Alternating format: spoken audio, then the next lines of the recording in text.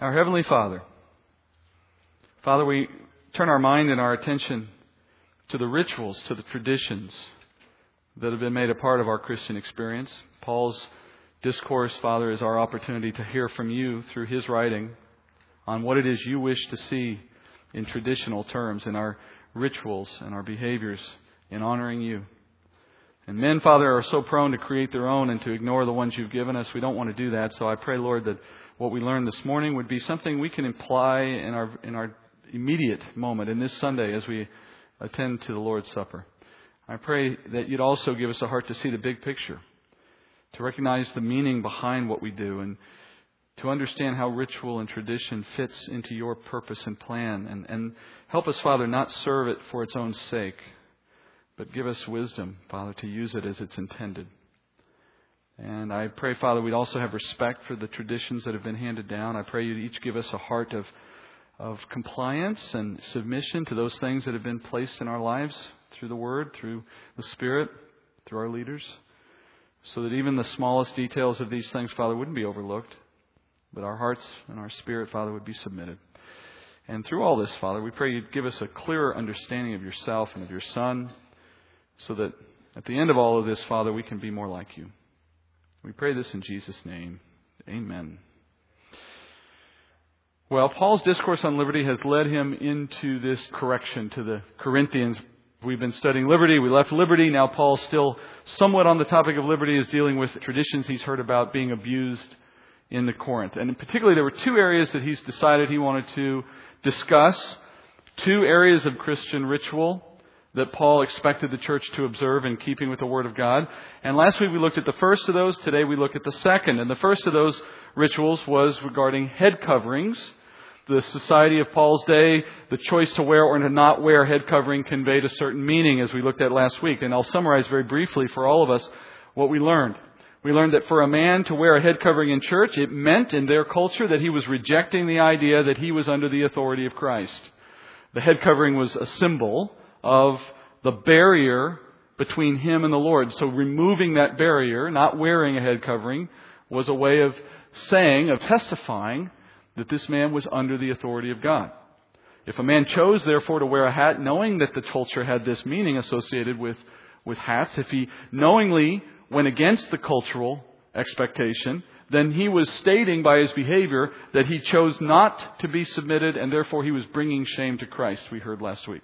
And then, likewise, Paul says that for a woman in that culture to not wear a head covering, in that case, she was communicating that she was not submitted to her husband's authority, for that's how the culture interpreted that behavior. In her case, the presence of a head covering in any form became a symbol that she recognized she did have an authority between her and Christ in the sense of the family, in the sense of how a family line of authority was established.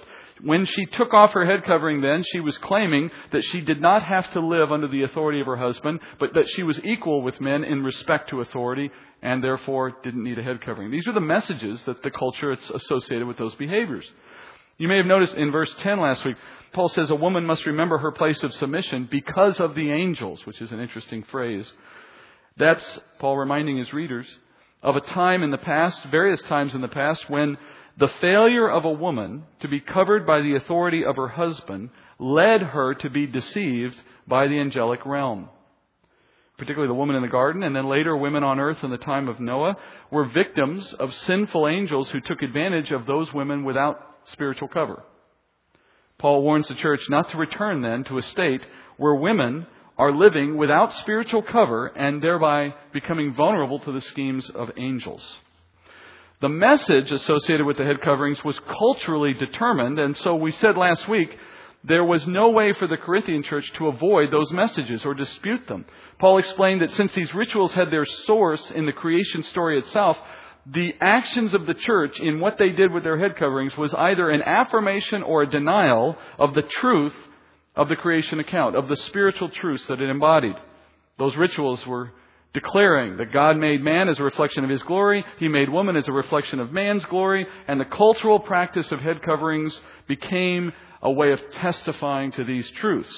And that's why Paul urged the church to continue respecting these traditions as they had been doing. And then as I wrapped up last week, we said that when a man-made ritual loses its intended message, then the ritual itself ceases to be important or necessary. Today, in our society, including in our general church society, wherever you go, it's no longer the case that we associate the creation account with the wearing of head coverings or scarves. Generally, men and women don't wear head coverings much anymore, apart from, ball caps and the like. So when we see a man remove his hat in church, we interpret that merely as polite etiquette. None of us sit around and say, oh yeah, he's demonstrating that he's submitted to Christ. Some of us know that, but it's not generally understood anymore. Likewise, if you see a woman come into church wearing a head covering, you don't look at her and go, oh yeah, that's because she's submitted to her husband. Some know that, but generally we don't understand that anymore. Now, you could argue that perhaps the church should reinstitute those things and teach around them, and that's certainly appropriate, and nothing would be wrong if we chose to do so. But we do not have to reinstate those practices of head coverings in order to be in compliance with what Paul is teaching in this chapter. I can be in compliance with what Paul's teaching in chapter 11 without reinstituting that specific ritual. Instead, I can respect and honor the spiritual message of headship as it's represented in the creation story by using modern ways to convey that very same message. Most of all, by observing Christian headship in the home. I think it's very possible, in fact, it's probably been historically the case, that many people wear the head covering thing and yet don't actually practice proper headship in the home, where a husband's word in spiritual matters is the word of the home, and where all in the family fall in line in submission to his decisions concerning spiritual matters. When we do these things in our heart, we obey the commandment of chapter 11. But if we reinstitute man-made ritual absent the spiritual truth behind it, we're simply repeating a pharisaical style of religion. We're making the outside matter while the inside stays dirty. That's never the intent of Scripture. God is not concerned, I believe, with what we wear on our head if that tradition has lost its meaning. What He is concerned about is whether we're living under headship and testifying with all that we can that we believe God's plan for the family. To elevate the ritual above the message is unhelpful, and actually at times it can be very dangerous. There's a story of a priest and a pastor and a rabbi. You know where you're going when you get that start. A priest and a pastor and a rabbi who decide to see whose cultural rituals, whose traditional rituals are most effective for the purpose of converting. And they come up with a test that they're each going to walk out into the nearby woods, find a bear, use their rituals, and convert the bear. They all go out in the woods, and when they all return, they each relate their experience. The first is the priest. He says, I read to a bear from the catechism, sprinkled him with holy water, and next week he's agreed to have his first communion. Well, the next pastor says, well, I found a bear by a stream. I preached God's word to him, and I baptized him right there in the river. And then as they turn to the rabbi, they notice he's bandaged from head to foot. And as he speaks, he says, looking back, maybe I shouldn't have started with circumcision. So rituals can be very dangerous. Moving on. I summarized the first to make the point that there is ritual that can be man-made. And if that ritual conveys a message that we agree with, we need to respect the ritual so that we don't appear to be contradicting the message. But when man-made ritual loses its significance, we move on. We move on from that ritual to whatever is modern and present day so that we continue to affirm the truth and do so in an effective manner, rather than becoming slaves to man-made ritual that don't have meaning anymore. Now, in the second half of this chapter, Paul is going to move on to another tradition, and in this case, because of the way the church is conducting itself in this second area, they're actually doing damage to the message. So Paul begins to introduce the problem in that practice in verse 17. So read from verse 17 through verse 22. Paul says, but in giving this instruction, I do not praise you, because you come together not for the better, but for the worse. For in the first place, when you come together as a church, I hear that divisions exist among you, and in part I believe it. For there must also be factions among you, so that those who are approved may become evident among you. Therefore, when you meet together, it is not to eat the Lord's Supper. For in your eating, each one takes his own supper first, and one is hungry, and another is drunk. What? Do you not have houses in which to eat and drink? Or do you despise the church of God and shame those who have nothing? What shall I say to you? Shall I praise you? In this, I will not praise you. So Paul moves into verse 17 and he switches gears. And you should notice already because of the tone. Remember how he began in verse 1? Paul started this chapter with a praise for the church. In the case of the first issue, he praised them because they had largely held to the tradition of head coverings. Paul was just reemphasizing why they had that tradition, why it was important. He wanted to make sure they hadn't lost the message in it. In this case, he says, I do not praise you. He says, when I give you this instruction, I do not praise you. What he means is, in giving you the following instruction, in what's now going to come, I'm now not praising you anymore. It's with regard to the most significant Christian tradition that we have, and that is the Lord's Supper. Paul says, in the practice of this ritual, the church is coming together for the worse and not for the better. That the way the church was engaging in the Lord's Supper was so contrary to the intentions of what the Lord had in mind when He gave it to the church, that they were actually making things worse by doing it than if they didn't do it at all. And once again, Paul's referring here to the message behind the ritual. Their behavior was sending a bad message, rather than communicating the good message that the Lord intended when He instituted the practice for the church. In verse 18, notice Paul begins to outline what they're doing wrong as they observe the meal. First, I got to give you a little background on the cultural traditions of this day. In ancient times, religious worship services of any kind usually included a lavish meal as part of the worship. So it didn't matter if you were pagan or if you were Jewish or now in the Christian tradition, there was an expectation that if you came together for a worship service, someone was going to feed you. The practice of enjoying a meal together was already common. So when we think about the Lord's Supper, a meal was not unique. The idea of eating was not unique. But of course, our observance of the Lord's Supper serves to communicate an entirely different message, something very unique and very different. And so it comes with certain restrictions. It's supposed to be observed in a certain way so that the message is clear. The religious meals of that day could be quite elaborate. They could be even excessive, especially in a pagan setting. In a pagan setting, the meal was the main event. People came for the meal. The worshipers attended primarily for that meal, just like most of you come for the donuts. So if the meal didn't happen, if they had taken that out of the regular service, it stands to reason very few people would have bothered continuing to attend the pagan service. Furthermore, the worshipers were expected to contribute to the food of the meal by bringing an animal for sacrifice to the temple. The food was shared to a degree, but it wasn't a perfectly fair deal. If a rich family was attending the pagan service, they would bring a choice animal, and being rich, they typically had better stock.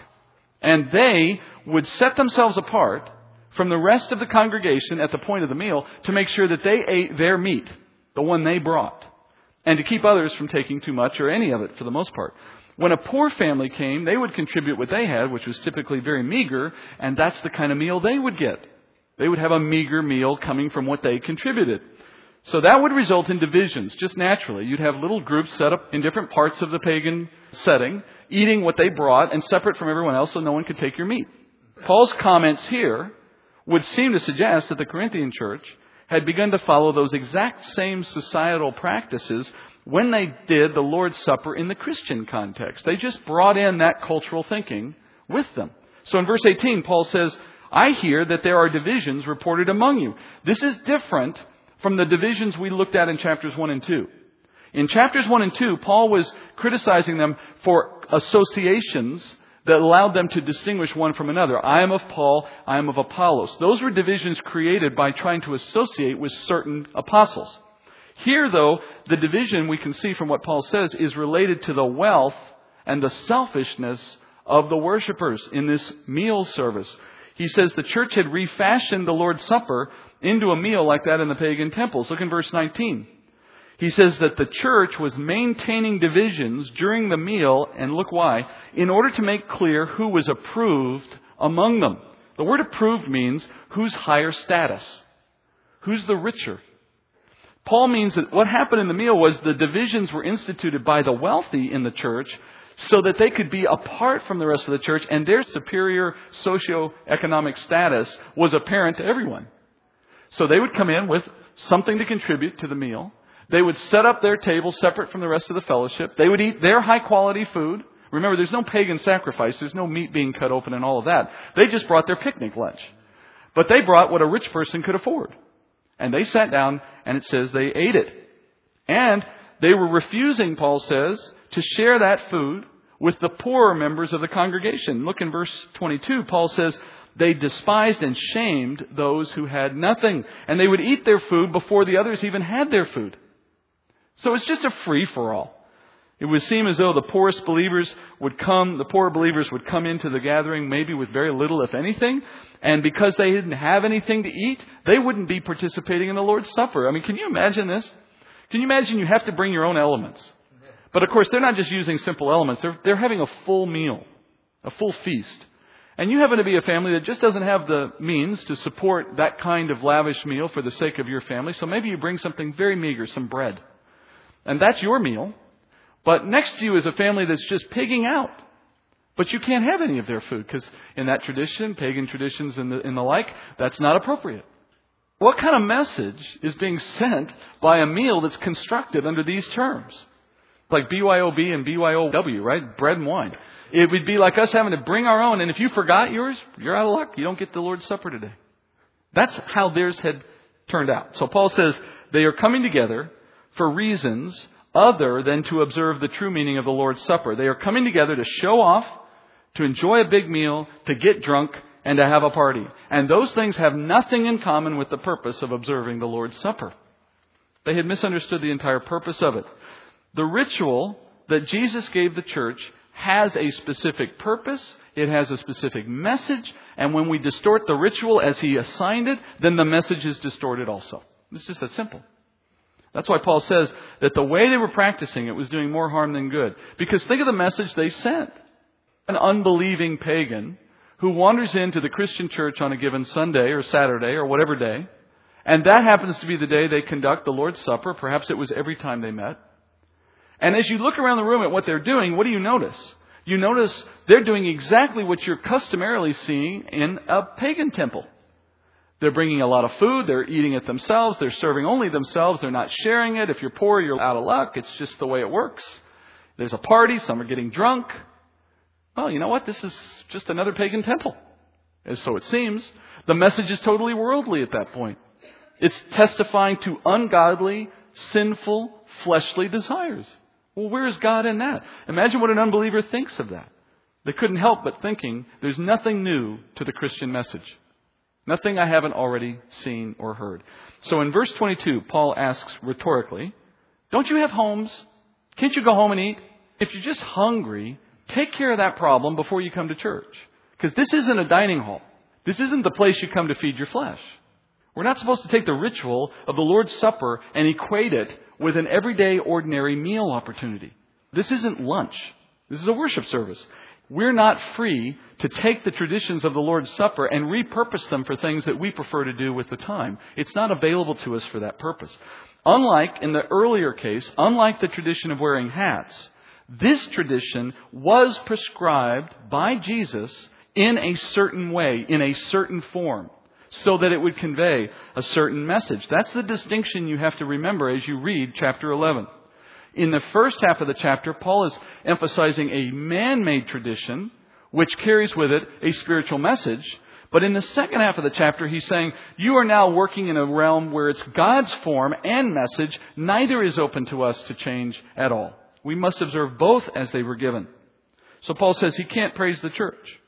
Unlike in your first example, I'm sorry, I can't praise you here. Don't expect me to say you're doing the right thing. You may remember from an earlier lesson I said that there are moments in this letter where Paul admonishes the church, and I define the word admonish as the combination of a rebuke with correction, with instruction. So Paul has now offered the rebuke, so it's time now to offer the instruction, to give them the correct way in which they are to observe these things. Look in verse 23. He says, "For I received from the Lord that which I also delivered to you, that the Lord Jesus, in the night in which He was betrayed, took bread, and when He had given thanks, He broke it and said, 'This is my body, which is for you. Do this in remembrance of me.' In the same way, He took the cup also after supper, saying, 'This cup is the new covenant in my blood. Do this as often as you drink it, in remembrance of me. For as often as you eat this bread and drink the cup, you proclaim the Lord's death until He comes.'" So, as Paul moves from the rebuke step of admonishment and into the correction step of admonishment, he starts to lay out for them, here is what you should be doing. He says, the Lord himself gave a prescribed form and a prescribed message for this ritual. And he expected the church to observe it exactly as he gave it, without debate and without any tweaking of the specifics. And as Paul says it was delivered to him, he says, I gave it to you just as it was given to me. I've reported it to you faithfully. It's this opening statement in verse 23 that tells us we cannot change the form of the Lord's Supper. The form was prescribed. We are to keep the message honest and do what's required to communicate the message. But unlike the head covering, Paul says, look, I gave you a very specific form for how we do the Lord's Supper that it was given to me by Christ, and we are obligated to keep as exactly the way he gave it to us. This is a very different kind of demand. It makes no difference what happens in our culture over time. It makes no difference whether the church even understands what it's doing. The form is not debatable. And then Paul begins to relate, well, what was passed along? Remember, Paul wrote this letter before any of the Gospels were written. So this is effectively the first time anyone had written to the church concerning how to do this. Now, Paul says he had told it to them already. They had heard it before. But this account is the first written account for the church on how to do the Lord's Supper. That's why this is such an important letter. His account begins with the original setting in which that ritual was established. It began, he says, on the night Jesus was betrayed, which we know means it's the night before he died. On that night, the Lord engaged in the Passover meal with the disciples in the upper room, and he did so for the benefit of those who oppose him, for those who are his enemies. The irony is this. Paul is saying, here's a ritual that Jesus undertook on the night that he was betrayed. On the night that those who hate him killed him, he was about to do something for them, creating a ritual to signify or memorialize what he was about to go do for those who hated him. We know that this moment was a Passover meal. We know from other scripture that this is happening during the Passover. But Paul's Greek audience in Corinth probably didn't give much attention to the Passover or know very much about it. So Paul doesn't make any attempt here to explain that connection. His interest goes beyond that side of it. He's more interested in outlining the reason why the church is commanded to keep this practice now. And the setting of the meal is central to how and why we practice it. And I do wonder how many of us really understand why we do this practice and what it means when we do it, even despite the scripture reading we give when we do it. The setting is central to understanding that message. Jesus was preparing to die on the cross the very next day. He knew he would die. He knew how he would die. And he knew why he had to die, even as he sat there with a group of men who had no clue. And the apostles, being largely oblivious to all these things, were going to have time after the fact to make sense of it, to come to reconcile with it in some sense, to realize why it all had to happen. But Jesus uses this occasion in the midst of the moment when it's all still unfolding to create a ritual, a tradition that would forever after explain what was about to occur, so that there would be no confusion later about why the death occurred. Therefore, the meaning and the purpose of the Lord's Supper is intimately connected to this moment, which means we cannot approach the ritual in a casual or disrespectful manner. If Jesus instituted this ritual in connection with his own death, then it stands to reason that our approach to this moment, when we recreate it, in a sense, when we memorialize it, should be about the same as we would conduct ourselves at a funeral. Our demeanor, our respectful attitude, the environment we create, all that happens around that moment should be mindful of the setting in which it was originally instituted. From Jesus' state of mind, not from the state of mind of the ignorant apostles, but from the state of the mind of the one who instituted it, what he knew was coming, why he knew it was coming, what it meant. That should be our mindset. We can't honor the purpose and the meaning of this ritual if we see it as merely another opportunity to eat dinner. It's a completely different mindset. Look what we've already learned, though, about what was happening in the Corinthian church. The Corinthians had stripped all of the seriousness, all of the importance out of the ritual, rendering it meaningless. I mean, it had no more meaning than dinner. So the first thing he did was he established the context, the moment, and the seriousness of it. And then the steps. And these are the steps Jesus himself took. Paul says first Jesus took the bread, and he blessed it and gave thanks. That's important because he's taking the bread we know from the Passover table, the bread that was already on the table for that meal, And the steps he took in the moment he took the bread and in the blessing of the bread and in the giving of the thanks that he did, those are steps that are outside the normal Passover ritual. That's very important. You have to understand the Passover meal, the Seder meal, is so heavily scripted. There's no variation. There's no freelancing. Every word, every action is scripted according to Jewish tradition. He just went off the script at this point and did something that makes no sense from a Passover point of view. It is an indication to us that he has departed from the Jewish tradition to institute something new. It is the interruption of past things and the instituting of new things. That's Paul's first point. This is a new tradition. Secondly, he announces the meaning of the symbols as they become a part of this ritual. He says the bread, for example, will forever after be a symbol of the body of the Messiah sacrificed on our behalf. That was not the meaning of the bread as the Jews understood it when they observed Passover. We know now that it was always meant to be a picture of Jesus, but in the way the Jews understood it, they didn't see that as yet. Now, forevermore, we testify to that truth. We repeat the moment using bread as he did then, making a memorial of his death and his sacrifice when we do so. And like any memorial, we practice that ritual in a consistent way so that we will never lose sight of its meaning, so that there's always a memory of what it stands for and what happened to bring us to this. Thirdly, it says Jesus interrupted the meal again to take a cup of wine from the table. Now he's creating yet another symbol. And now he equates the wine that was on the table to the blood that Jesus himself will spill in order to forge the new covenant. You know, the writer of Hebrews teaches us that every covenant is made in blood. And this covenant, this most important of all covenants, is going to be formed through the spilling of God's own blood on behalf of men. So we're told that in the communion meal or in the Lord's Supper, we take a cup of the fruit of the vine, and it does not matter, by the way, whether it's alcoholic or not. That's not the essence of the symbol. The essence is not the alcoholic side of it. The essence is the red color of it. The essence is that it stands for blood. Whether it's alcoholic or not is irrelevant.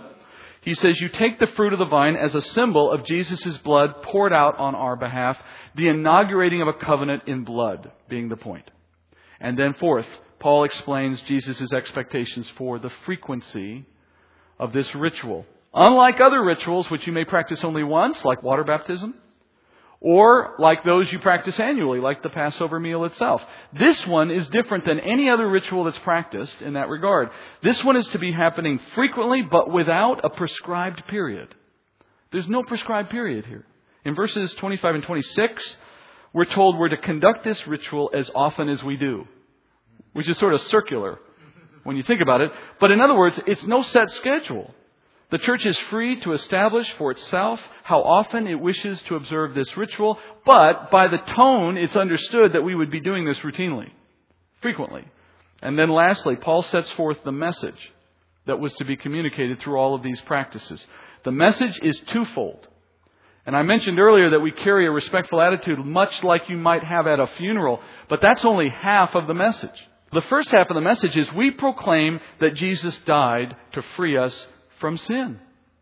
The elements of the meal stand for those reminders of that sacrificial death. You have the body being broken, you have the body being made a sacrifice, the lamb, and so on. And then you have, on the other hand, the wine, which is representative of blood spilled out. Well, that's death in itself, right? The spilling of blood is death. The life is in the blood. So every time we conduct the meal, as we will here shortly, we are declaring, by simply participating in the ritual, is a demonstration of a belief in what Christ did on the cross, in the death of Christ for our sin, in the spilling of blood to inaugurate a new covenant. Not by our words per se. It's not that we all stand up and state this out loud. It's also possible to state that truth by the repetition of this ritual in the prescribed manner, even if I say nothing beyond simply observing it as it was given. This is the power of ritual. And Paul says, we do this, we observe this ritual until He returns. Observe this tradition until He returns. So the message we're conveying is that He died, but He's alive. He's been put to death on our behalf, but like He returned to life, so will we. The hope of resurrection is an elementary part of what we're doing when we conduct the Lord's Supper. And in light of that message, we have to observe the meal, whenever we conduct it, in a balanced fashion, one that is combining sober reflection with joy and anticipation. We have to conduct this meal knowing its full message. How easy is it to slip into a mindset in which we do the Lord's Supper with a sour face and this joyless, mechanical fashion. But where's the joyful side? We want to communicate death, but we want to communicate hope. We want to communicate salvation through Christ's sacrifice, but we also want to communicate the hope that comes from that. What's the point in one without the other? Being respectful and not letting the context of the environment run off into crazy places, but what we say can still be hopeful and joyful. When I conduct it, I like to end it with, "Come quickly, Lord Jesus, because we do this till you return," and amen. And there's that balance without it having to be crazy and we run around getting drunk. That's the excessive thing that Paul was talking about. Now, to end his correction, Paul addresses now what he wants them to do. Verses 27 through 34. He says, "Therefore, whoever eats the bread or drinks the cup of the Lord in an unworthy manner shall be guilty of the body and the blood of the Lord. But a man must examine himself, and in so doing he is to eat of the bread and drink of the cup. For he who eats and drinks judgment to himself if he does not judge the body rightly. For this reason, many among you are weak and sick, and a number sleep. But if we judged ourselves rightly, we would not be judged. But when we are judged, we are disciplined by the Lord so that we will not be condemned along with the world. So then, my brethren, when you come together to eat, wait for one another. If anyone is hungry, let him eat at home, so that you will not come together for judgment. The remaining matters I will arrange when I come." So Paul says, if anyone persists in dishonoring this ritual in an improper way, they should know they are guilty of a sin. The sin in this case is the sin not of disobeying a ritual per se. It's bigger than that. Paul says we are guilty of the body and the blood, which is a way of saying we are guilty of the very sin that Jesus died to save us from. It's dishonoring the memory of Christ's death. That's the sin. He's not saying that we bear some special guilt for putting Jesus to death because of the way we conduct ourselves in this ritual. He's simply emphasizing the sad irony of anyone who would choose to sin in the course of remembering the sacrifice made for their sin. But it's a serious matter. Anyone who would specifically sin against the Lord's instructions is taking matters in a very bad direction for their own sake. And to prevent such a sin, Paul advises the church to consider their behavior. Every person, he says, is to examine himself. Now, this is another one of those verses that I think is misapplied sometimes when we do the Lord's Supper. The instruction to examine ourselves in conjunction with our observation of the Lord's Supper does not mean we are to search our hearts for whether we have sinned. Paul says we should ask ourselves rather, are we keeping the right attitude and approach to the meal itself? Do we hold these symbols in their proper perspective? Do we maintain the right respectful attitude? Are we communicating that balanced message of remembering His death while looking in hope to His return? That's what he's asking you to examine. It was to the one who might be running around drunk, eating his big meal while the poor people are hungry. He says that guy or woman needs to examine himself and determine, are you observing the meal properly? That's his point. On the other hand, if you know, yes, I'm approaching it with the right mindset, then you are fine. Paul did not mean that we are to take a moment here and reflect on our sins. Think about why that's true. Think about what it would mean if we did do that. It's construed to suggest that when we participate in the Lord's Supper with any unrepentant sin, we are now guilty of even more sin. We are suggesting that Christ instituted a confession step as a part of the ritual. But did you notice Paul just explained the ritual? There's no confession. There's no point in the Last Supper in which Jesus said to everyone, okay, before you have this bread, I want you to all confess any existing sin you might be harboring in your heart. That's not part of the ritual. He didn't institute that. Paul's not adding that. It makes no sense, in fact, for us to reflect on our sins while we observe a ritual that's intended to remind us that the sins we have already been paid for. What kind of nonsense is it doctrinally if I tell someone, right now you're about to take a piece of bread and a cup of juice that represents that your sin has been paid for and has been separated from you as far as the east is from the west. But before you do that, I want you to reflect on your sin. Folks, you just sent two messages. You sent a message of grace combined with a message of works, whether you realize it or not. You are asking someone to go to a mindset that says you must pay penance, even if that penance is just a contrite heart. before you're worthy of Christ's sacrifice. Friends, none of us are worthy of Christ's sacrifice. None of us ever will be worthy of Christ's sacrifice. You can't do anything in some brief moment in a dark room that's going to make you worthy of what Christ did on the cross. That's the whole reason He went to the cross. I'm not saying it's not healthy to consider your sin. I'm not saying we shouldn't repent. I mean, that goes without saying. Of course, that's a daily call to every Christian. What I'm saying is, when we conduct the ritual, if we add steps like that ritualistically, we just added something to a ritual that we do not have privilege to change. We do not have the privilege to add steps. We do it as it was prescribed. Because when we add a step, we have the risk of changing the message. And in this particular case, I'm particularly troubled by adding that step, because I believe that it's communicating, whether intentionally or not, that we have to bring ourselves to God in some clean form before God is allowing us to receive what He has for us. That's not the truth of Scripture. Thankfully, or we'd never make it. It borders on the mentality of works. The gift of salvation came freely, and we are memorializing that free gift of Christ's death when we take the Lord's Supper. Put no constraints on those who would accept it. It's for the believer. It's for the church. But it does not require the believer meet some test. Finally, Paul leaves the church with a warning. And this warning is what he says the Lord will do in disciplining any church body that does not observe this tradition properly. Earlier when he says, in verse 29, notice the word body there. When Paul speaks of judging a body, he means the church body. So Paul's point is, if a church body goes on practicing the Lord's Supper in the wrong way, then that body is in harm's way. Some in that body will experience various things as a consequence of God's judgment for their sin in this regard. In fact, Paul says that there was evidence, even in his day in Corinth, to indicate that the Lord had already begun to take disciplinary action against this particular church body because of their sins and the way they were conducting the meal. He says there are members of this church who are suffering weaknesses, sicknesses, and he says even death. He uses the euphemism sleep, but he means death. Which is to say, the Lord must have revealed to Paul, through the Spirit, that these cases of sickness and death that were occurring in Corinth were actually punishment brought by the Lord against this body of believers because of their sin in the conducting of this meal. The church was harming the symbols of Jesus' body, so He made a judgment in similar kind against their body for their disrespect. That's a powerful lesson, isn't it? We learn just through that phrase that the Lord is capable and willing at times to bring our physical bodies to harm, if necessary, to discipline us. You ever considered that? I mean, he's mentioning it here in conjunction with the Lord's Supper, so this is one case in which we know it's possible. But I don't think it's the only one. If the Lord is tested in any way by His own people, then He may, and I don't know under what conditions, but He may choose to take action in the physical realm against us to bring us into obedience, or, as Paul says, at the very least, He'll remove us from the earth to minimize the damage we do against Him. That's sobering stuff, isn't it?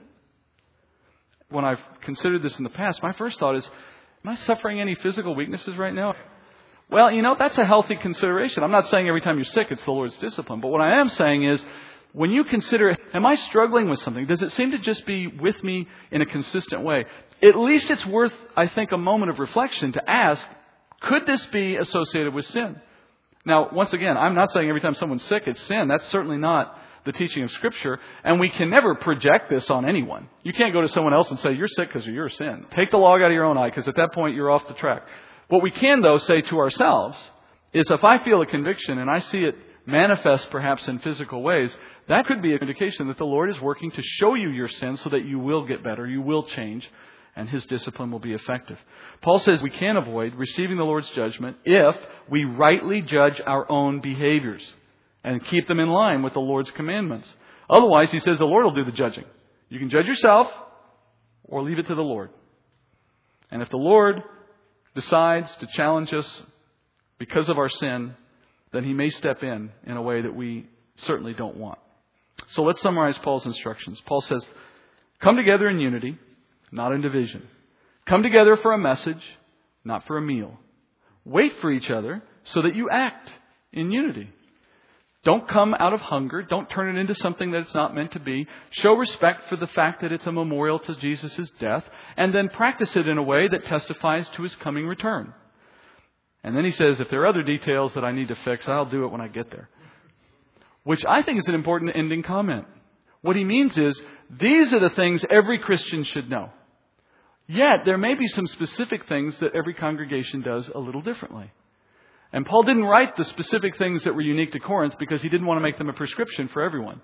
But he wrote the things that are the prescription, that are the mandate, that are consistent. And so when we practice it, as we will now, we're going to do is our very best to follow the prescript of 1 Corinthians chapter 11. We're going to read it again as we do every time we practice the Lord's Supper. We're going to hopefully keep the attitude that we're supposed to. If anyone starts running around drunk, we're going to ask them to leave. Just joking. But we're going to take the attitude we're supposed to, and we're going to memorialize Jesus' death in the way it was intended. And we're going to practice it until He comes back, or until we see Him ourselves face to face. So let's go to the Lord's Supper. I'll pray once, and then we'll go to the handing out of the elements and conduct the meal as we should. Dear Heavenly Father, the instruction on the meal, Father, has been enlightening. I ask, Father, that each heart would be turned toward what we've learned, and You would show us in our own way, individually, how we are to live according to the instructions You gave us. And I thank You, Father, that we have been given a fresh understanding this morning of why we do what we do, of what it means to examine ourselves in this context and what it doesn't mean, of why we want to be respectful, to be understood that You may take action against a body that consistently and defiantly goes against Your word. We certainly do not wish to be disciplined, Father. We wish to be rewarded, and we ask, Lord, that in this one ritual of all rituals You've given, we would always approach it with the right heart. And Father, more than anything, I pray the message of this church, even in this ritual, but in everything we do, would be a message of the truth of the gospel. A message that appreciates that You have given us these things so that we would declare truth. And we would hold in our hearts, Father, a desire to do that. Thank You, Lord, for the reminder and for Your word. In Jesus' name, amen.